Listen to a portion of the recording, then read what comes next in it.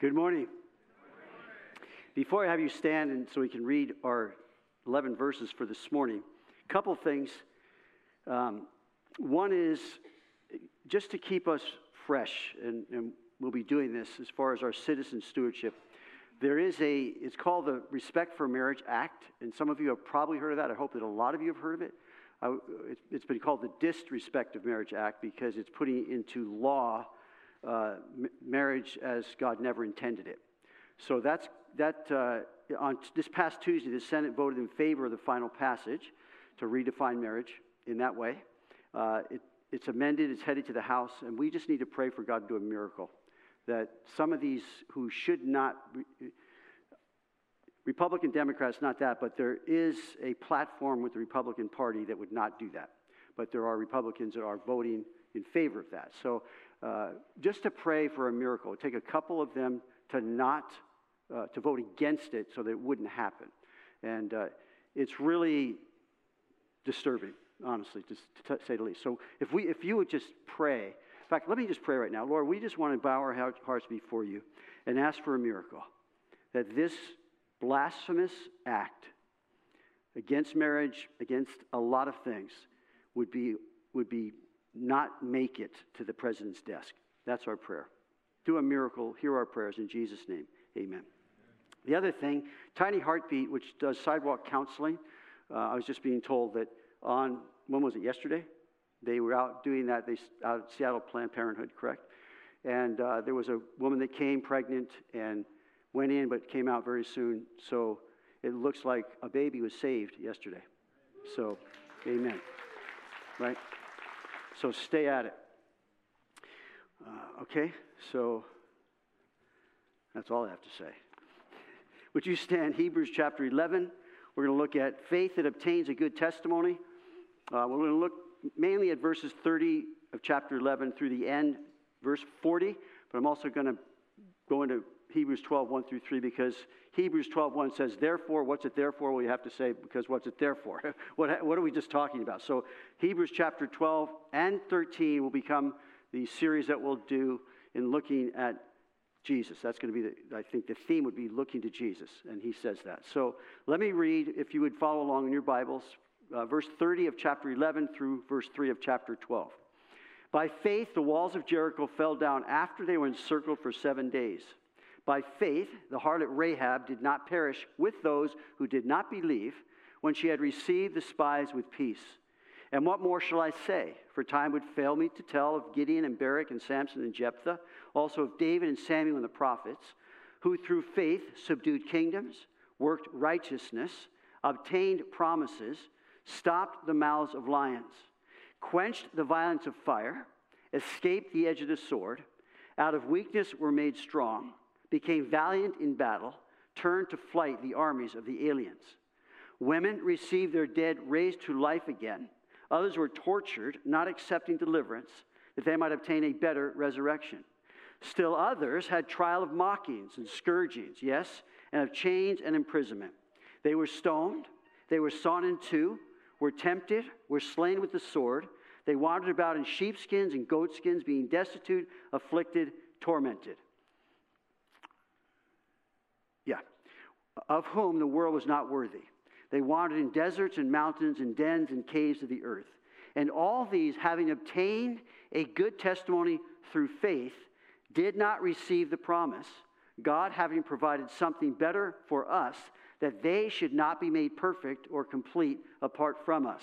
Therefore, verse 12, chapter 12, we also, since we are surrounded by so great a cloud of witnesses, let us lay aside every weight and the sin which so easily ensnares us, and let us run with endurance the race that is set before us, looking unto Jesus, the author and finisher of our faith, who for the joy that was set before him endured the cross, despising the shame, and has sat down at the right hand of the throne of God.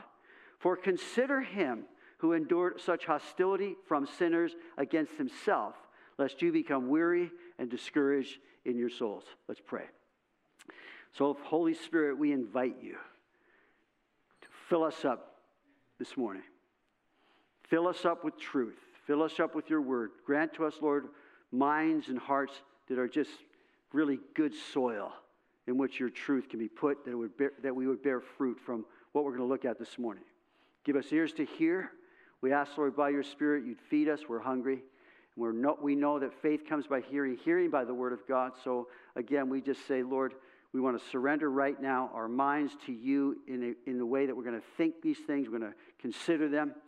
Even as you tell us, consider him who endured such hostility. Consider Jesus. Give us, Lord, I pray, just a fresh perspective on our lives right now, right today, for this time. In Jesus' name, amen. You can be seated. Faith that obtains a testimony. The testimony meeting at church had gotten a little out of hand. One man stood and said, I've been smoking 3 packages of cigarettes a day, and I'm going to quit. I've been drinking 2 cans of beer a day, and I'm going to quit, echoed another man. I've been cursing an awful lot, and I'm going to quit, confessed another parishioner. Caught up in the excitement of the moment, a little old man stood up and said, I haven't been doing anything, and I'm going to quit.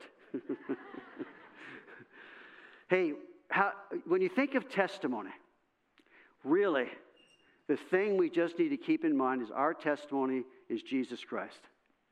That's our testimony. What he's doing. So 3 things, just as a simple outline. Faith that never goes it alone. That is, I know that Jesus is always with me. I know that. Secondly, faith that knows him who gets it done.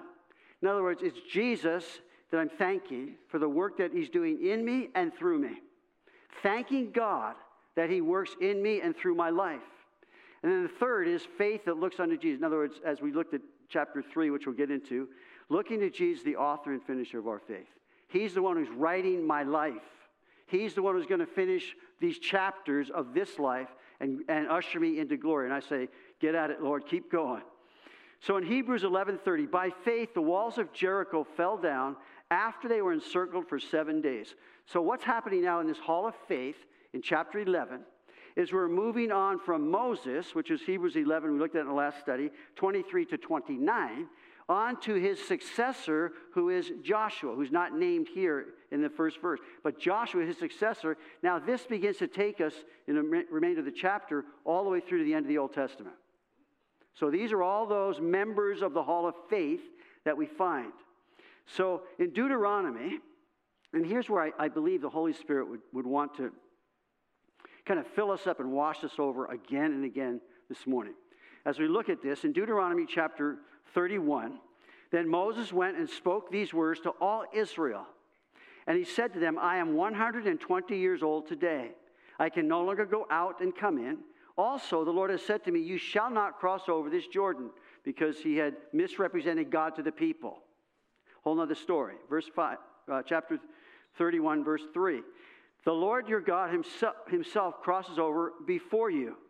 He will destroy these nations from before you, and you shall dispossess them.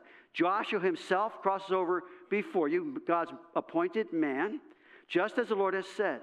And the Lord will do to them as he did to Sihon and Og. The Lord will give them over to you. So this first thought is that faith never goes alone, knowing that God is always with me. And as I'm going to go through a few passages this morning, it is saturated with this idea that what's common to these names, that God was with them, and they were told that. In fact, with Joshua, Moses told him, be strong and courageous.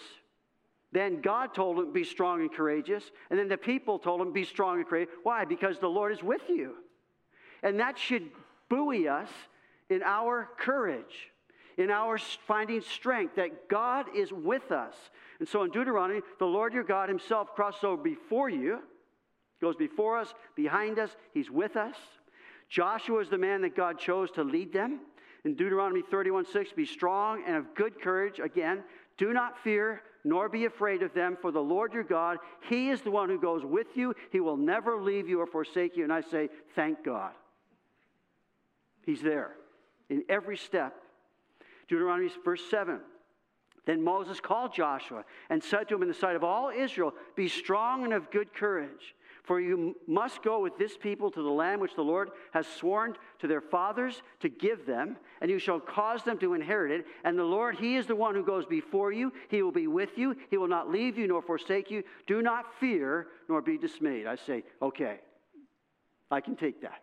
In other words, God is with me. How do I obtain a good testimony? By knowing that God is always with me. At the women's Christmas soiree, John and I were manning the hot chocolate booth. And I had this line that I was telling all the women that would come up. I said, do you know why they have me back here doing this? They'd say, no. I said, because I'm so sweet. I don't know if you know the story behind what happened, but our speaker that was coming got her flight got canceled, so she couldn't come. That was on Thursday night. We found that out. And so Sophia had to ask the Lord to help her with a word. And I'm telling you, she hit it out of the park. It was fantastic. And I was watching out there, and it was striking me even more because some of the things that she was sharing are the same things that are in our passage, that God is with us. But let me quote from Sophia. Well, she quoted, God rest ye merry gentlemen, let nothing you dismay. Dismay, then she said, feelings of anxiety and distress, typically that caused by something unexpected. This is Sophia. From the little unexpecteds to the big, our world gets rocked very easily. But sister, let nothing you dismay. Do not be troubled, for He has overcome the world. He is your way to freedom. Good tidings of comfort and joy. I've come with good news, she said. How to expect the unexpected? I'm condensing this quite a bit. But first she said, pray like a warrior. Pray like a warrior. How important is that? But then the second one that really struck me, know that God is in your corner. Same thing. He is with you. He's in your corner. So in Joshua chapter 1, after the death of Moses, the servant of the Lord, came to pass that the Lord spoke to Joshua, the son of Nun, Moses' assistant, saying, Moses, my servant, is dead. Now therefore, arise, go over this Jordan, you and all this people, to the land which I am giving them, the children of Israel. Every place that the sole of your foot will tread upon, I have given you, as I said to Moses. Chapter 1, verse 5. No man shall be able to stand before you all the days of your life. As I was with Moses, I will be with you. I will not leave you nor forsake you. Be strong and of good courage, for to this people you shall divide the land. Only be strong and very courageous, that you may observe to do according to all the law which Moses my servant commanded you, that you may prosper wherever you go. This book of the law shall not depart from your mouth, but you shall meditate in it day and night, that you may observe to do according to all that is written in it. For then you will make your way prosperous, and then you will have good success. Have I not commanded you, be strong and of good courage? Do not be afraid, nor be dismayed, for the Lord your God is with you wherever you go. And I say, amen. And Joshua, he's saying, look, I've given you all the instructions, my word, I've given that to you. You take that, and you be strong, and you be courageous, and know that I am with you the whole journey. God said the same thing to Isaac. In the midst of all of his trouble with Abimelech, in Genesis 26:24, and the Lord appeared to him the same night and said, I am the God of your father Abraham. Do not fear, I am with you. I will bless you and multiply your descendants for my servant Abraham's sake. And Abimelech, the opposition, Abimelech's own men said, I know the Lord's with you. It's evident. Isaac. God said the same thing to Jacob. Many of you know this story well. He's fleeing from Esau, scared out of his wits, doesn't know what's coming up. And in Genesis 28:15, the Lord said, Behold, I am with you and will keep you wherever you go and will bring you back to this land. I will not leave you until I have done what I spoke. I'm going to do what I told you. I'm going to fulfill my promises, Jacob. Don't worry. Don't be afraid. Then Jacob awoke from his sleep. He had been sleeping. He pulled up a rock for a pillow. No wonder you had dreams. Then Jacob awoke from his sleep and said, Surely the Lord is in this place. He becomes aware of the fact that God was with him the whole time. What wonderful awakenings that is to our soul. to realize God is with me. That's why that song moves me so often. All my life you have been faithful. All my life has been so good to me.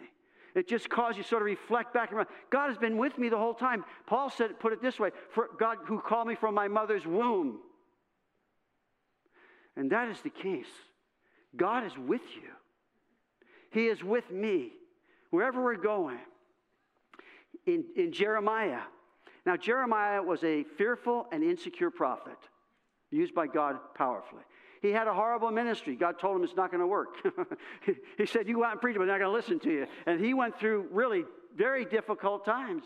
And so we read in Jeremiah, but the Lord said to me, do not say I am youth, for you shall go to all whom I send you, and whatever I command you shall speak. Do not be afraid of their faces, for I am with you to deliver you, says the Lord. Again, Jeremiah, chapter 1, verse 19. They will fight against you, but they shall not prevail against you, for I am with you, says the Lord, to deliver you. And they will fight against you, but they shall not prevail against you. He says it twice. For I am with you to save you and deliver you, says who? Says the Lord. To his people in the prophets, God repeatedly said the same thing. The same thing. Isaiah, fear not, for I am with you. Do not be dismayed, for I am your God. I will strengthen you. Yes, I will help you. I will uphold you with my righteous right hand. Isaiah 43. But now, thus says the Lord who created you, O Jacob, and he who formed you, O Israel, fear not, for I have redeemed you. I have called you by your name. You are mine. When you pass through the waters, I will be with you.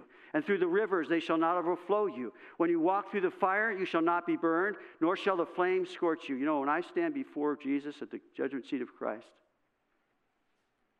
which is not for the unbeliever, it's for the believer, for rewards, to understand how God saw my life.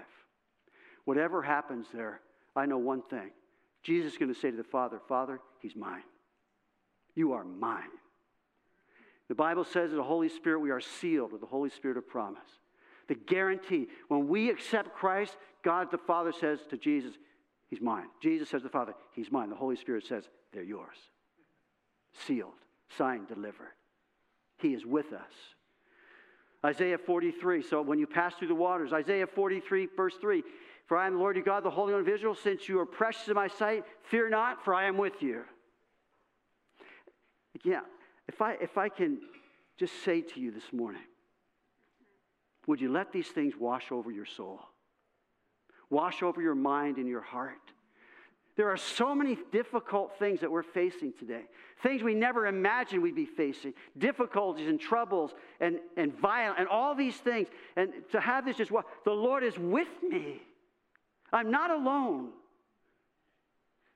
He's behind me. He's before me. He's watching over me. He's keeping me in all my ways. Why? Because he's the Lord. He's my God. I am your God. Signed, sealed, delivered. Jeremiah, for I am with you, says the Lord, to save you. Jeremiah again, do not fear, O Jacob, my servant, says the Lord, for I am with you. Haggai, then Haggai, the Lord's messenger, spoke the Lord's message to the people, saying, I am with you, says the Lord. God wants us to know he's with us. And I'll tell you, the devil does not want us to know that truth. And he comes in and tries to sort of remove that or taint it in some way. Like, you haven't measured up, so how do you know? And it's like he's saying to us, you know, you have failed failed God so many times. You've done that same thing so many times. God's done with you. Why don't you just give up and die? You know, Lord, just let that wash over each of our hearts and minds. God is with you. He has been, he will be. One day, the Bible says he himself will wipe away every tear. That is a very intimate thing that God will do. He's with us. Haggai, chapter 2, yet now be strong, Zerubbabel, says the Lord. Be strong, Joshua, son of Jehozadak, the high priest, and be strong, all you people of the land, says the Lord, and work, for I am with you, says the Lord. Say, get busy, get to work. I'm with you. With you. In the building of the temple in that context. Now here's the thing. Jesus spoke the same thing. When Paul the Apostle, the great Paul the Apostle, He had been being persecuted from city to city to city. And Paul the apostle got discouraged. You know, when it's going on, and so he's discouraged. And in Acts chapter 18, the Lord spoke to Paul in the night by a vision. Do not be afraid, but speak. Do not keep silent, for I am with you, and no one will attack you to hurt you, for I have many people in this city. And he continued there a year and 6 months, teaching the word of God among them. Jesus himself will come and say, I'm with you. And I don't know how many times it's been for you, but there are times I say, you know, I'm done. This is too hard. It's ongoing. I'm done. And I believe in those times, those seasons of the soul, Jesus would come and say, I'm with you. The Holy Spirit would say, I'm with you. The Father would say, I'm with you. And if God is for us, it's a great question, isn't it? If God is for us, who can be against us? I can tell you who can be against us. I'm the worst critic. I can be against myself. Even friends can be against me. The world is definitely against me. Satan is against me. But if God is for us, who can be against us?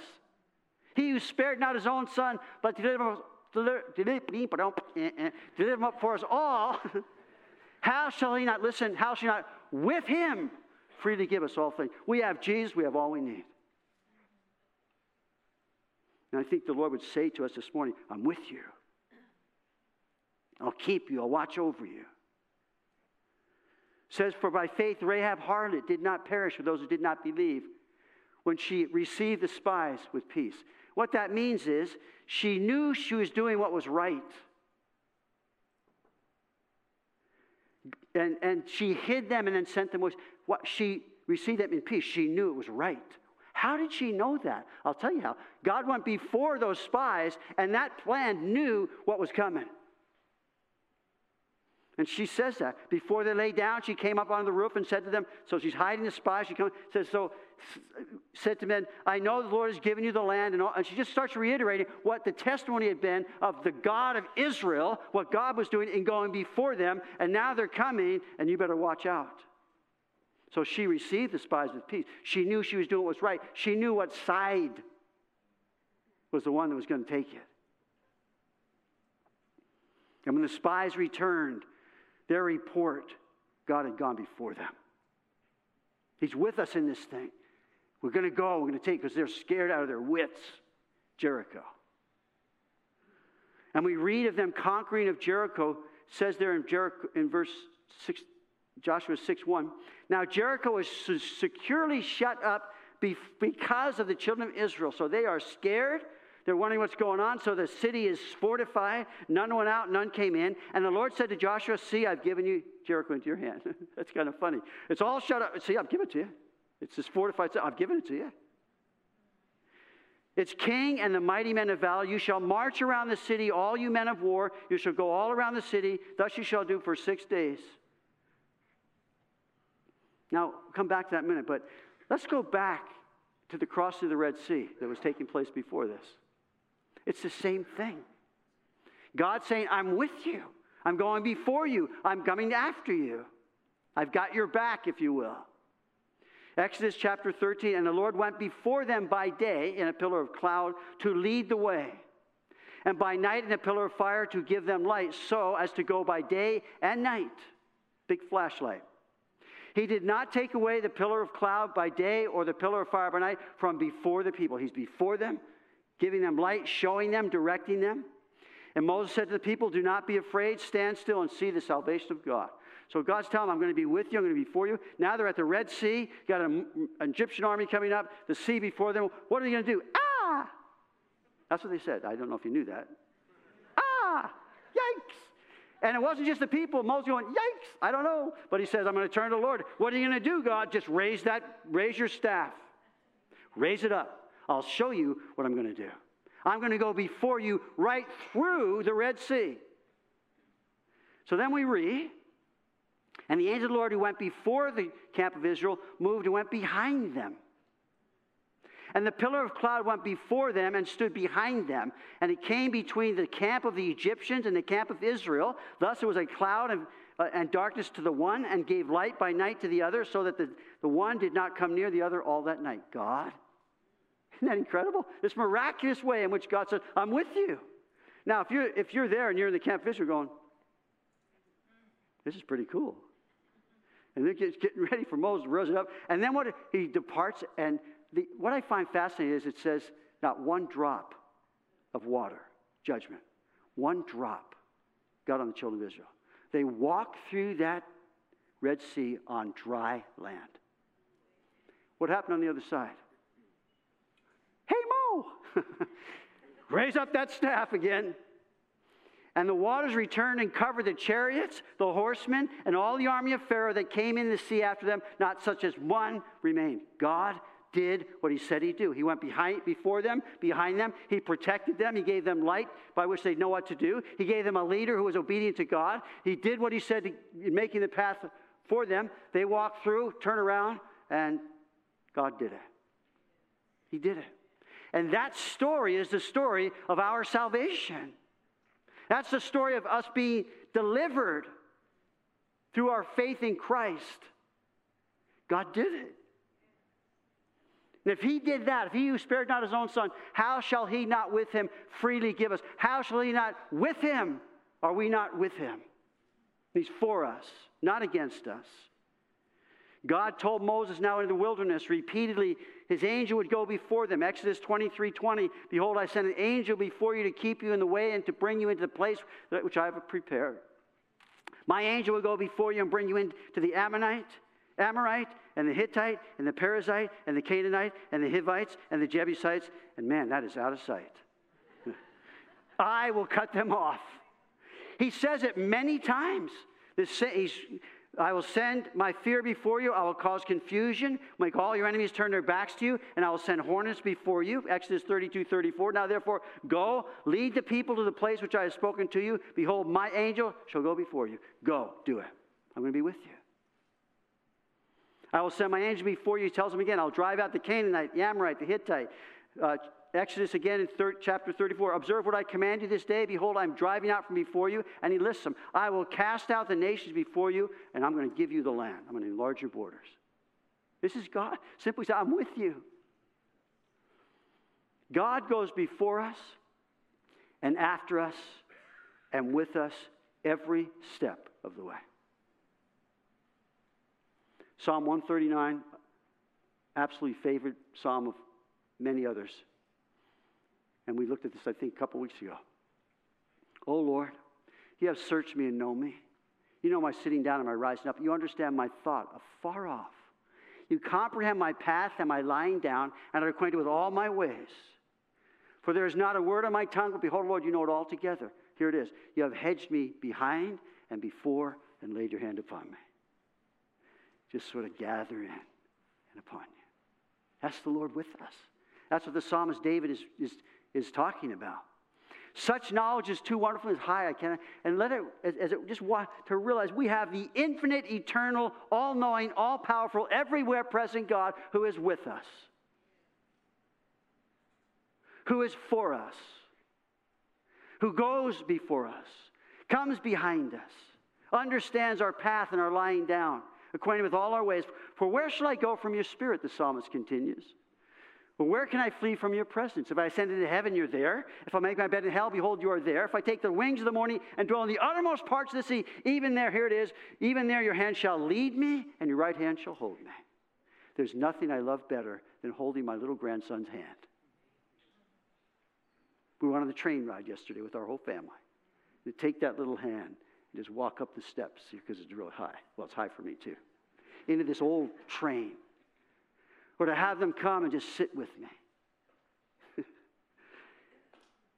How much more does our Heavenly Father love to take our hand and lead us in paths of righteousness for His name's sake? Infinitely more. Infinitely more. Before Joshua ever made a step in marching around Jericho, he had an encounter with the commander of the Lord of hosts. And Joshua was by Jericho. He lifted his eyes and looked, and behold, a man, capital M, stood opposite him with his sword drawn in his hand. And Joshua went to him and said to him, are you for us or for our adversaries? We pick it up. So he said, no, but as commander of the army of the Lord, I have now come. And Joshua fell on his face to the earth and worshipped and said to him, what does my Lord say to his servant? Then the commander of the Lord's army said to Joshua, take your sandal off your foot, for the place where you stand is holy. And Joshua did so. Before he ever took a step toward Jericho or marching, he had an encounter with the commander of the hosts of the Lord, Jesus. A holy encounter with Jesus. To every believer, that's what we had.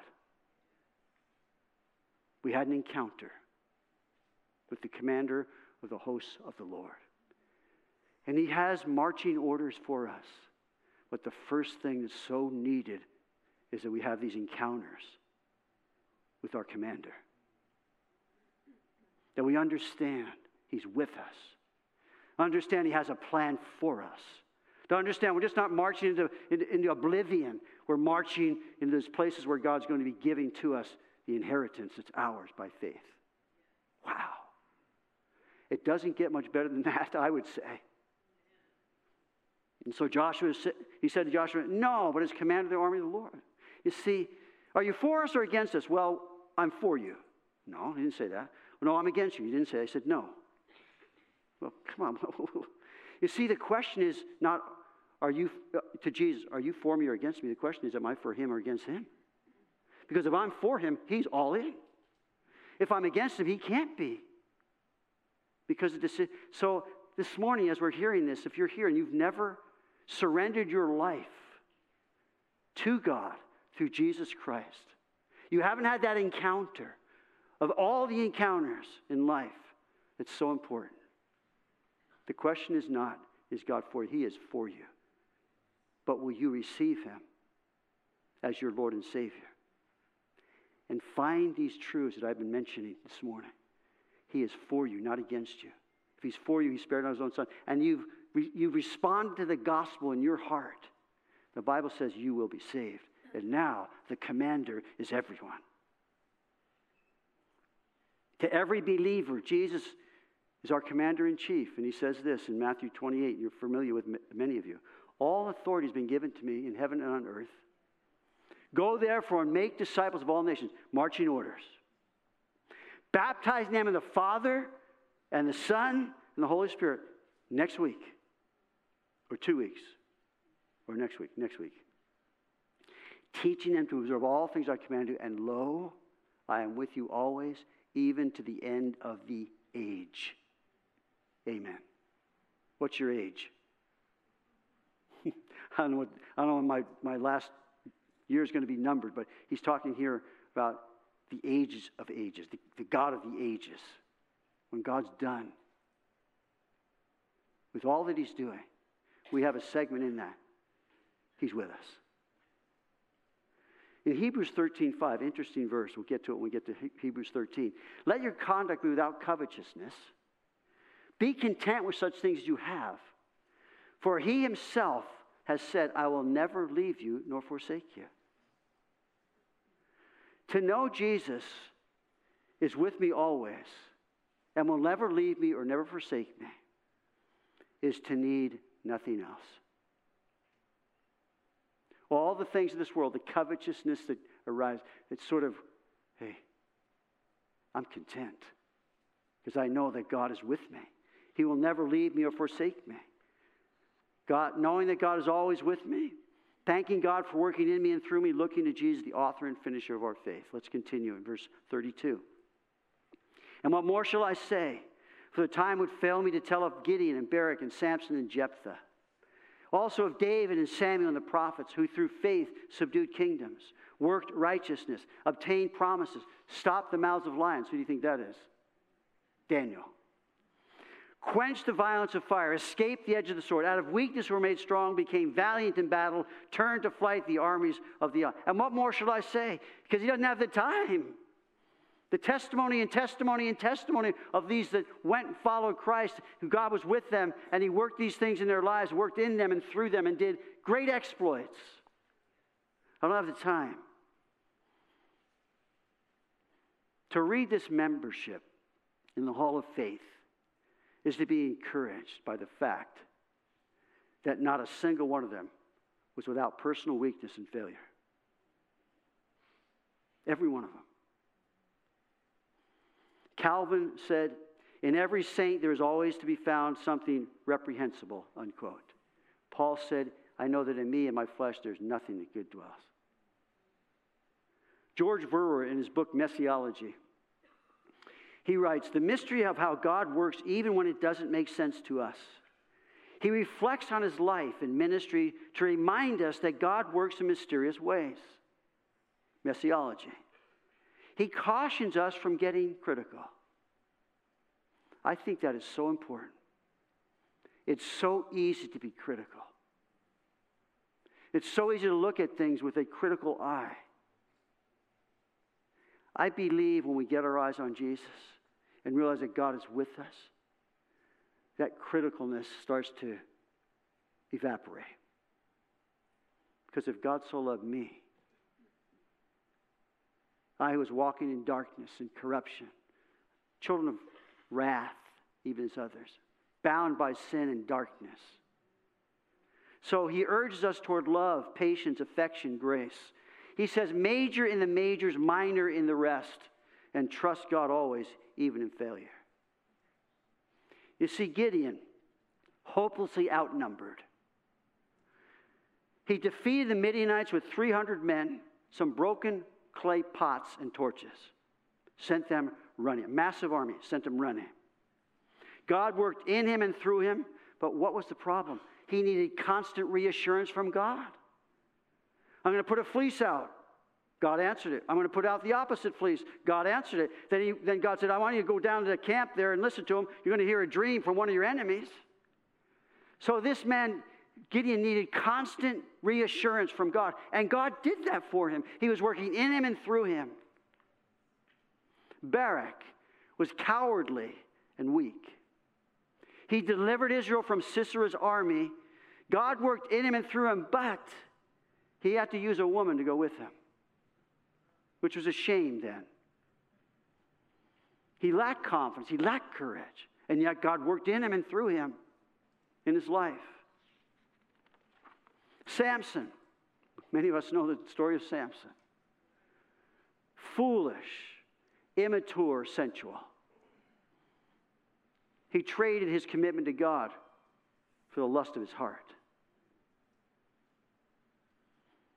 He began to deliver Israel from the Philistines. That was the epitaph. God worked in him and God worked through him. Although it took him a lifetime to grow up. He died in his last and final push, the pillars of that temple. And that will become his legacy. More in his death than his life. God used him. Worked in him and through him. Jephthah, an illegitimate child, expelled from his brother and paternal abode. He was called a mighty man of valor, one upon whom the Spirit of the Lord descended. He delivered Israel from the Ammonites, but then made this rash vow. Whoever comes out of my house first must sacrifice to the Lord. And he arrives, and who walks out of the house? His only daughter. You talk about, what did I just do? And yet, being a man of his word, he kept his vow. And in so doing, he robbed his only daughter of what she only wanted, was to be married and bear children. He surrendered her to bewail her perpetual virginity. And so sad was it for the nation Israel that they would remember with 4 days every year of what happened to Jephthah's daughter. David. We love David. He is so transparently human. A man after God's own heart. What more can we say? Tremendous success and very troubling failures. High highs and low lows was David. He was thoughtful and yet at times absolutely thoughtless. He was so right and yet could be so wrong. At times fearless and then at times filled with fear. And yet God worked in him and through him mightily. That's our David. That's who God gave us to remind us again. Oh, to be transparently human with the God who's with us is powerful. Powerful. Samuel, dedicated to God by his parents at a very early age. This great prophet that would lead Israel through very difficult times in their history. And yet later on in his life, we find out he couldn't lead his sons to the Lord. And so he appointed them as judges. But they did not walk in his ways. They turned aside after dishonest gain, took bribes, and perverted justice. You see, parenting and those things that ache in our hearts over our children. The prophets, God worked in and through them throughout Israel's history. In fact, the book of Hebrews begins, verse 1 of chapter 1. God, who at various times and in various ways spoke in time past to the fathers through the prophets.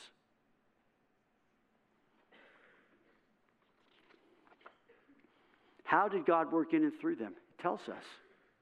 Verse 33, through faith subdued kingdoms, worked righteousness, obtained promises, stopped the mouths of lions, quenched the violence of fire, escaped the edge of the sword, out of weakness were made strong, became valiant in battle, turned to flight the armies of the aliens, and women received their dead, raised to life again. Say, yeah, victory, victory, that's our cry. And indeed it is. Sometimes God works great victories. They're over and above anything we could have imagined or possible were it just us. When the odds and the numbers and facts are stacked against us, He worked through them, and God still works in the same way today. Great victory. But I want to warn us, remind us, reject teaching that this is the way God always works. There are 2 videos, documentaries, I would encourage you to watch. The American Gospel, Christ Alone, is addressing the prosperity gospel, the word of faith movement. It's not only heresy, it's perverted. Christ crucified is a progressive Christianity, another gospel that is not the gospel. I would encourage you to watch these.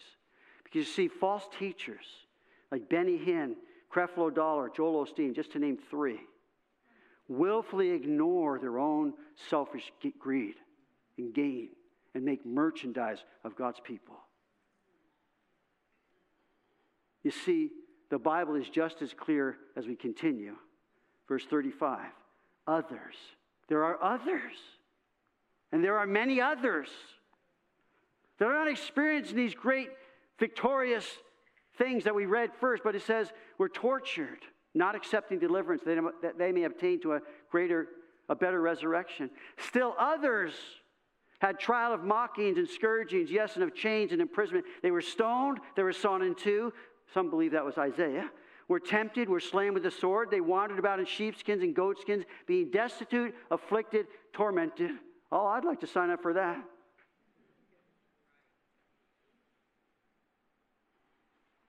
These are being written for our instruction. That we live in a fallen world. We have opposition from a fallen angel named Satan and all of his cronies. We have these oppositions to God that want to destroy us, and God takes these things however He does that. And do I understand these things? Why is it that some don't suffer and others do? Why is it that some escape the edge of the sword while others were slain with the sword? Why is that? I don't know.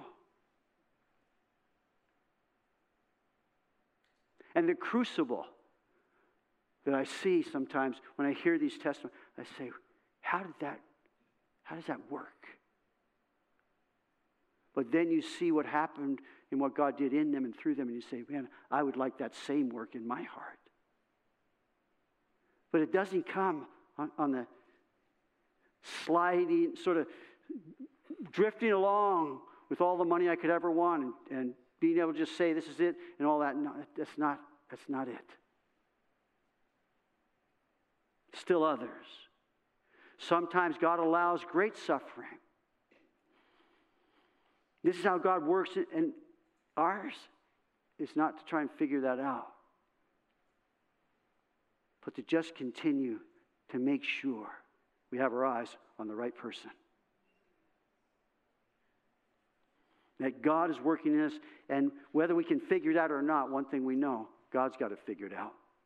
God knows what He's doing. And all these, having attained a good testimony through faith, did not receive the promise. God having provided something better for us, that they should be made perfect, not be made perfect apart from us. You see the complete and final work in and through us, as well as through every Old Testament and New Testament saint up to this segment of time, is through the finished work of Jesus Christ on the cross and our reconciliation to God through Him. Our salvation through Him. Is only through that finished work of the cross, where God Himself worked the final victory, but where God also suffered incomprehensible agony for you and me. You and me. It's the finished work of our salvation was accomplished for all these. That's God's people in all of time, through all of eternity. That's why He goes in, therefore. No exception, because all have sinned and fall short of the glory of God. All of us. The work of God in and through all these, in and through all of us, is all in the promise that in ours, in and through the work of Jesus Christ.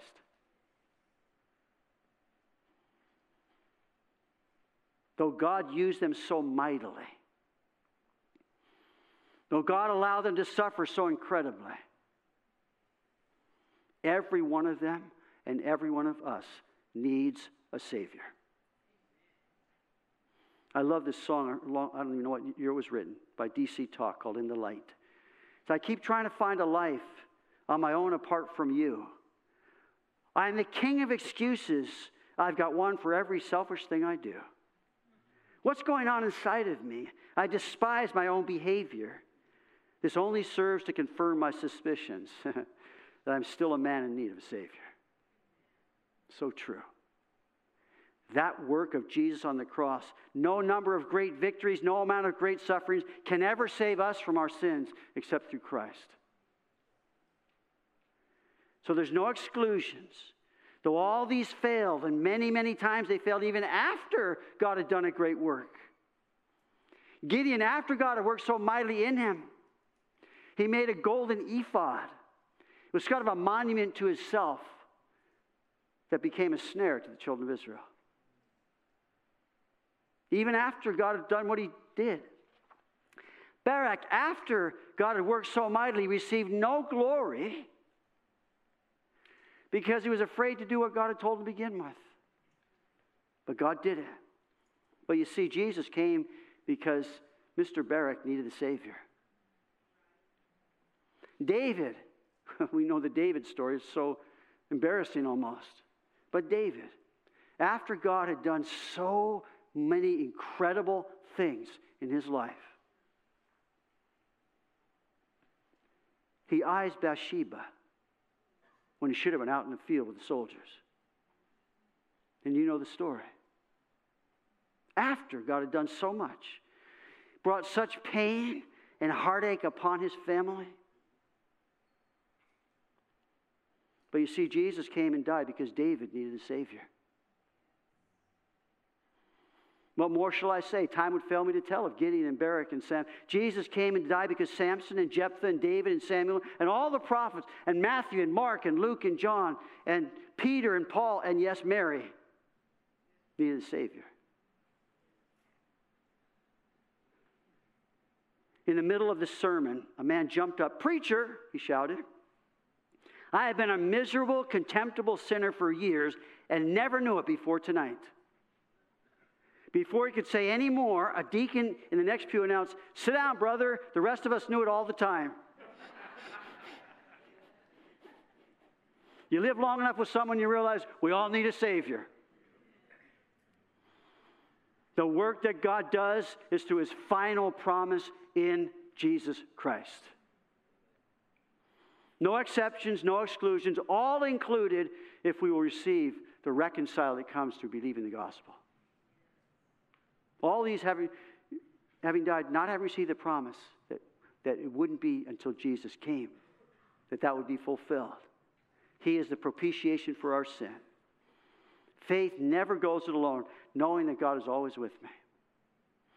Faith that knows Him who gets it done. Thankful that God is working in my life and through my life, in spite of my life. Faith that looks unto Jesus, looking to Jesus, the author and finisher of my faith. And so he goes into chapter 12, which we'll pick up in our next studies. Therefore, seeing we are surrounded by so great a cloud of witnesses. Who are the witnesses? The ones we just talked about. Now, I don't know if they're in the clouds looking down on what's going on. If I were there, that's the last place I'd be looking, is here. I'd be looking at Jesus. And so he tells us there, this cloud of witnesses. In other words, I look at it as a relay race. And so this relay race, we've been handed the baton, if you will, from what's gone before. They've made this sure transfer to us. We've taken it. And now we're going forward with everything we have, I hope. And as we're rounding the track, there's someone else waiting. Baton. They're looking ahead but waiting for the field. And then the transfer is made. Brothers and sisters, for all of us, there's coming a time when the finish line's in sight. We're handing the baton. I want to hand that baton to my kids. I want to hand that baton to my grandkids. I want to hand that baton to those in our church. I want to hand that off as having obtained a good testimony through faith. God was with me. God worked in me and through me. Not perfect me because I'm not perfect, but He did that. He did that. And I'm looking to Jesus because He's the author. He started the book. He's got the mind. He's got the chapters in mind for my life, and He's the finisher of my faith.